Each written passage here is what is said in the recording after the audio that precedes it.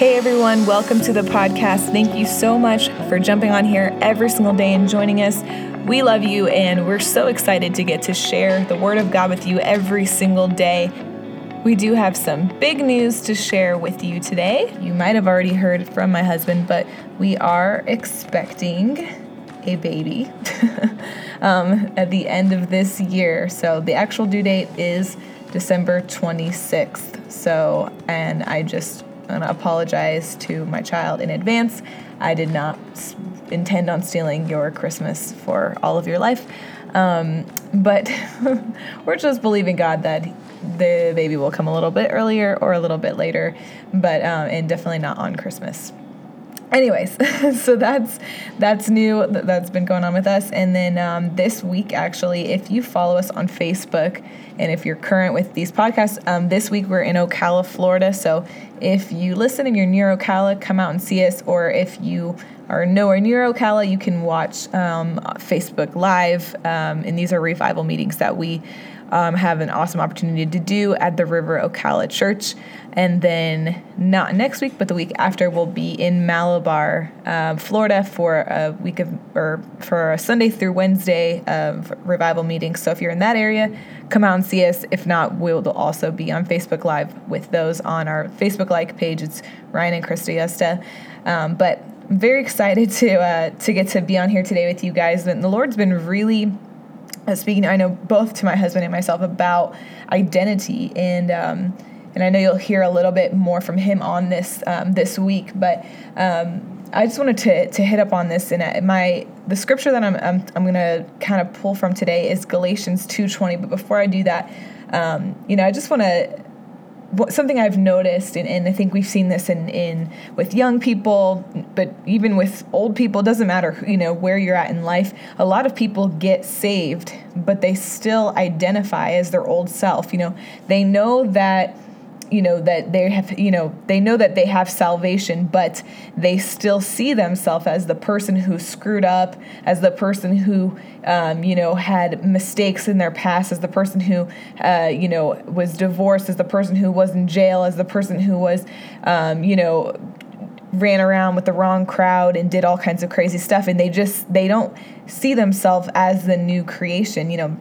In Galatians 2:20, it says, "My old self has been crucified with Christ. It is no longer I who live, but Christ lives in me. So I live in this earthly body by trusting in the Son of God who loved me and gave himself for me."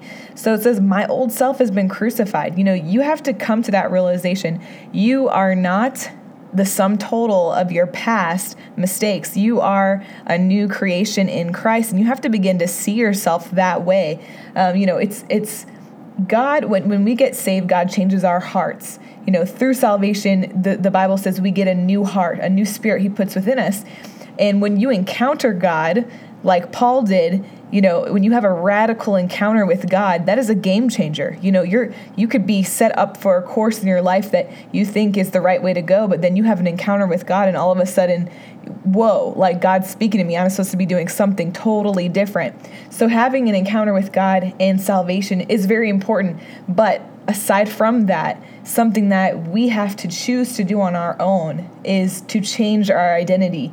You have to decide to see yourself as a new creation. You have to decide to see yourself not as the person that you once were, but as a new person.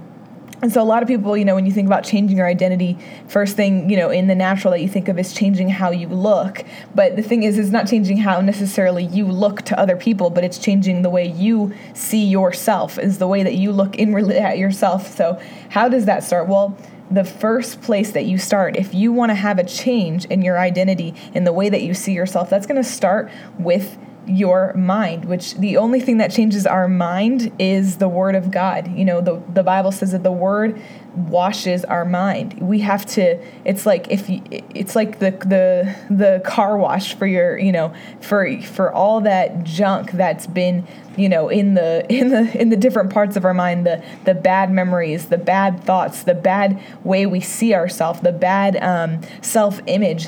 That stuff has to get washed out, and you have to decide to wash it out. It doesn't just go, but that's what the Word does. I remember being maybe 13, 14, maybe even a little bit younger than that. And I think around that age, especially for young women, the devil really starts to play on your self-image, because I think that's when a lot of, young people start to become aware of how they look, how their friends look, how they compare to this person, to that person.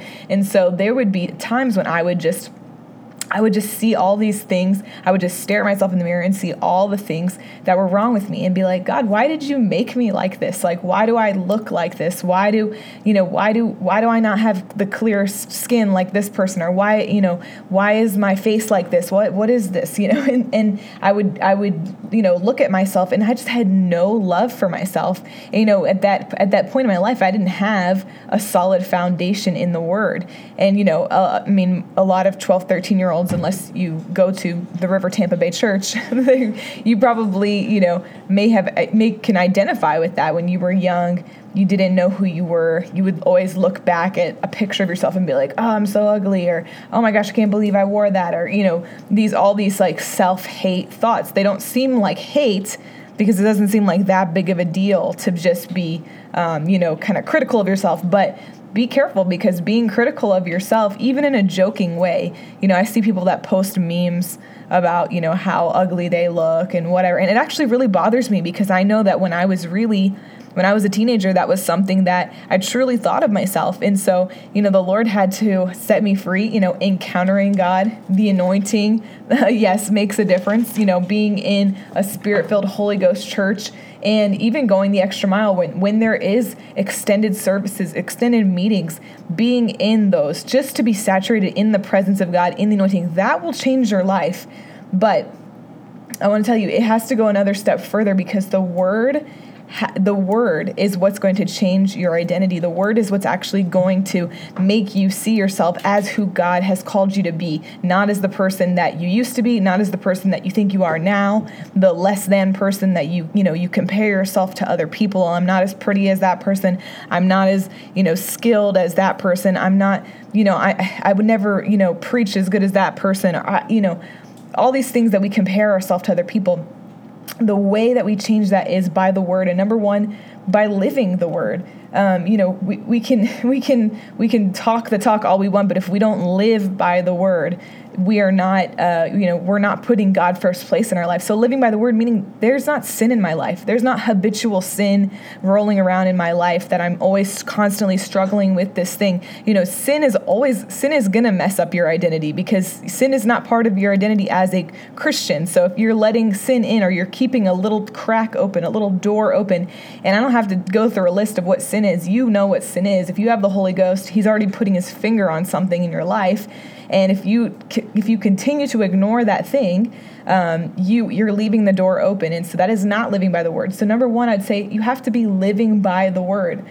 And number two, you have to be reading the Word. If the Word doesn't have a place in your life daily, then I would say you are going to struggle with your identity. You have to put the Word, you have to reverence the Word, more than you reverence, your Instagram, more than you reverence your time with your friends, more than you reverence binge watching whatever show you've been watching.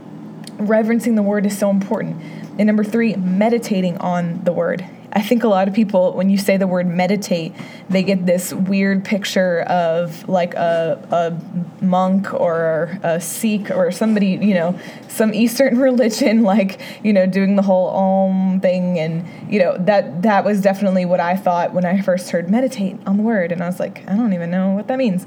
But meditating on the Word just means hiding the Word in your heart, having the Word, having a revelation of the Word. I was talking to Ryan yesterday on the way home from church, and I was saying, it's funny because I know there's some scriptures that I hear him praying a lot.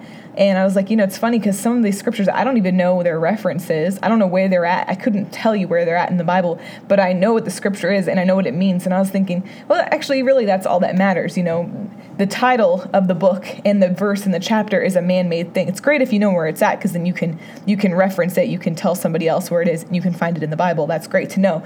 But meditating on the Word is when the Word lives deep inside your heart. And how do you meditate? Well, you need to be speaking the Word. You need to be reading the word. You need to be looking at the scriptures and saying, how does this apply to my life? How can I take this scripture and apply it to my life and get a hold of that? And so, for me, meditating, reading, living by the word, that was all awesome. But when I got a revelation of how good it is for my spirit to listen to good preaching, man, it's like it was a huge game changer for me. And, there was a time in my life when, I would listen to a podcast here and there. That was, kind of like where I would take in my preaching outside of going to church.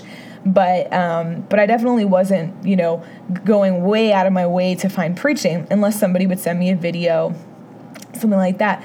Well, I kind of just got a hold of this, this one radio station that I was listening to. Literally, they had 24-hour preaching on, and really good preaching, not just random stuff. Really good, solid word preaching. And I started just putting it on. I worked at home at the time, and I would just put it on and I would let it play for like 8 hours a day. It maybe some days longer, maybe some days shorter, but I would just let it play while I was working, while I was cooking, while I was cleaning, whatever I was doing at the house. I had the preaching on for like 8 hours a day. And I started to realize, man, my mind has changed like over the course of like a year's time. I'm like, everything I thought on finances is different. Everything I thought on evangelism is different. Everything I thought on prosperity is different. Everything I've thought on, so many things, it's like, it's almost because what happens is the word gets down in you and it begins to change you. And it also makes you settled in who you are. The word is a foundation. When you let that word settle down in your heart, it will change your life. It's going to make you more confident. It's going to propel you towards who God's called you to be. Your spirit loves the word. Your spirit loves listening to the word, reading the word, meditating on the word, and your spirit loves good preaching. So fill your spirit. The word is the only food that you can feed your spirit. I heard a quote of a minister, and he said, why do we think it's so, why is it so difficult for us to understand, that our spirit deserves more than one meal a week?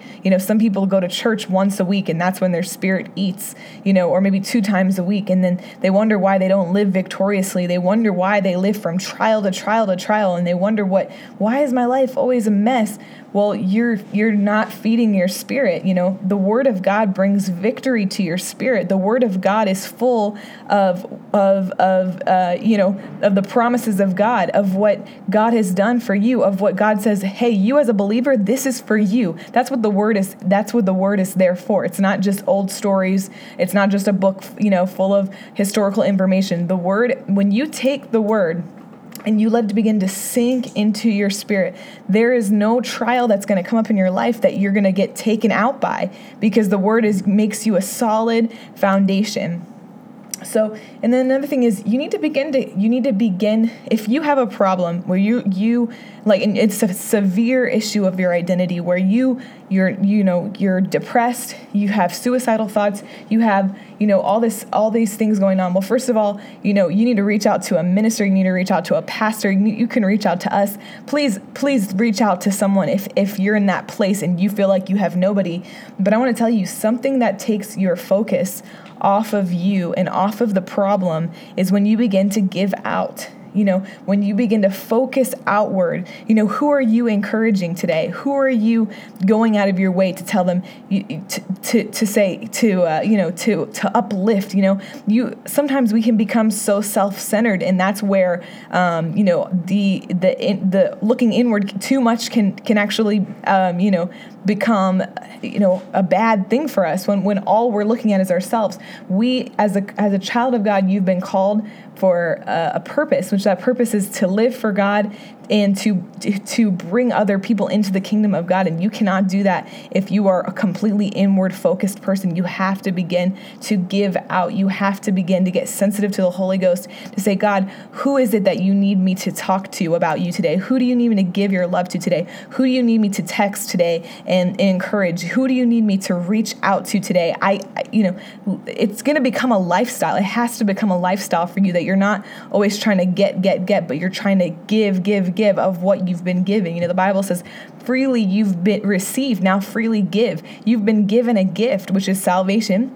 And then if you're walking victoriously in life, you've been given that gift of understanding the word and knowing the word. And you actually have a duty, which is to give that to other people, to become a conduit, to become a vessel that gives out. And I want to tell you, that will change your life right there. If you forget everything else I said, just begin to give out. Even if you don't feel like, oh man, I don't know what I have to give, I don't know what I have to say, man, just start where you're at. Maybe you read a scripture, maybe even this scripture, Galatians 2:20, send this scripture to somebody. That's giving out. Send this to somebody that struggles with identity. Start giving out of what God's given you. I guarantee you, if you're listening to this podcast, God has given you a lot more than you realize to give out. So I want to challenge you today. Begin to go out of your way to give out of what God's placed inside of you. It's going to change how you see yourself. It's going to change how you see other people. And it's going to change your life completely. So I want to say thank you to everyone who's been listening. You guys are awesome. We love you. We love hearing from you. If you haven't already, make sure you subscribe to get the daily updates for the podcast. We love you guys, and we'll see you soon.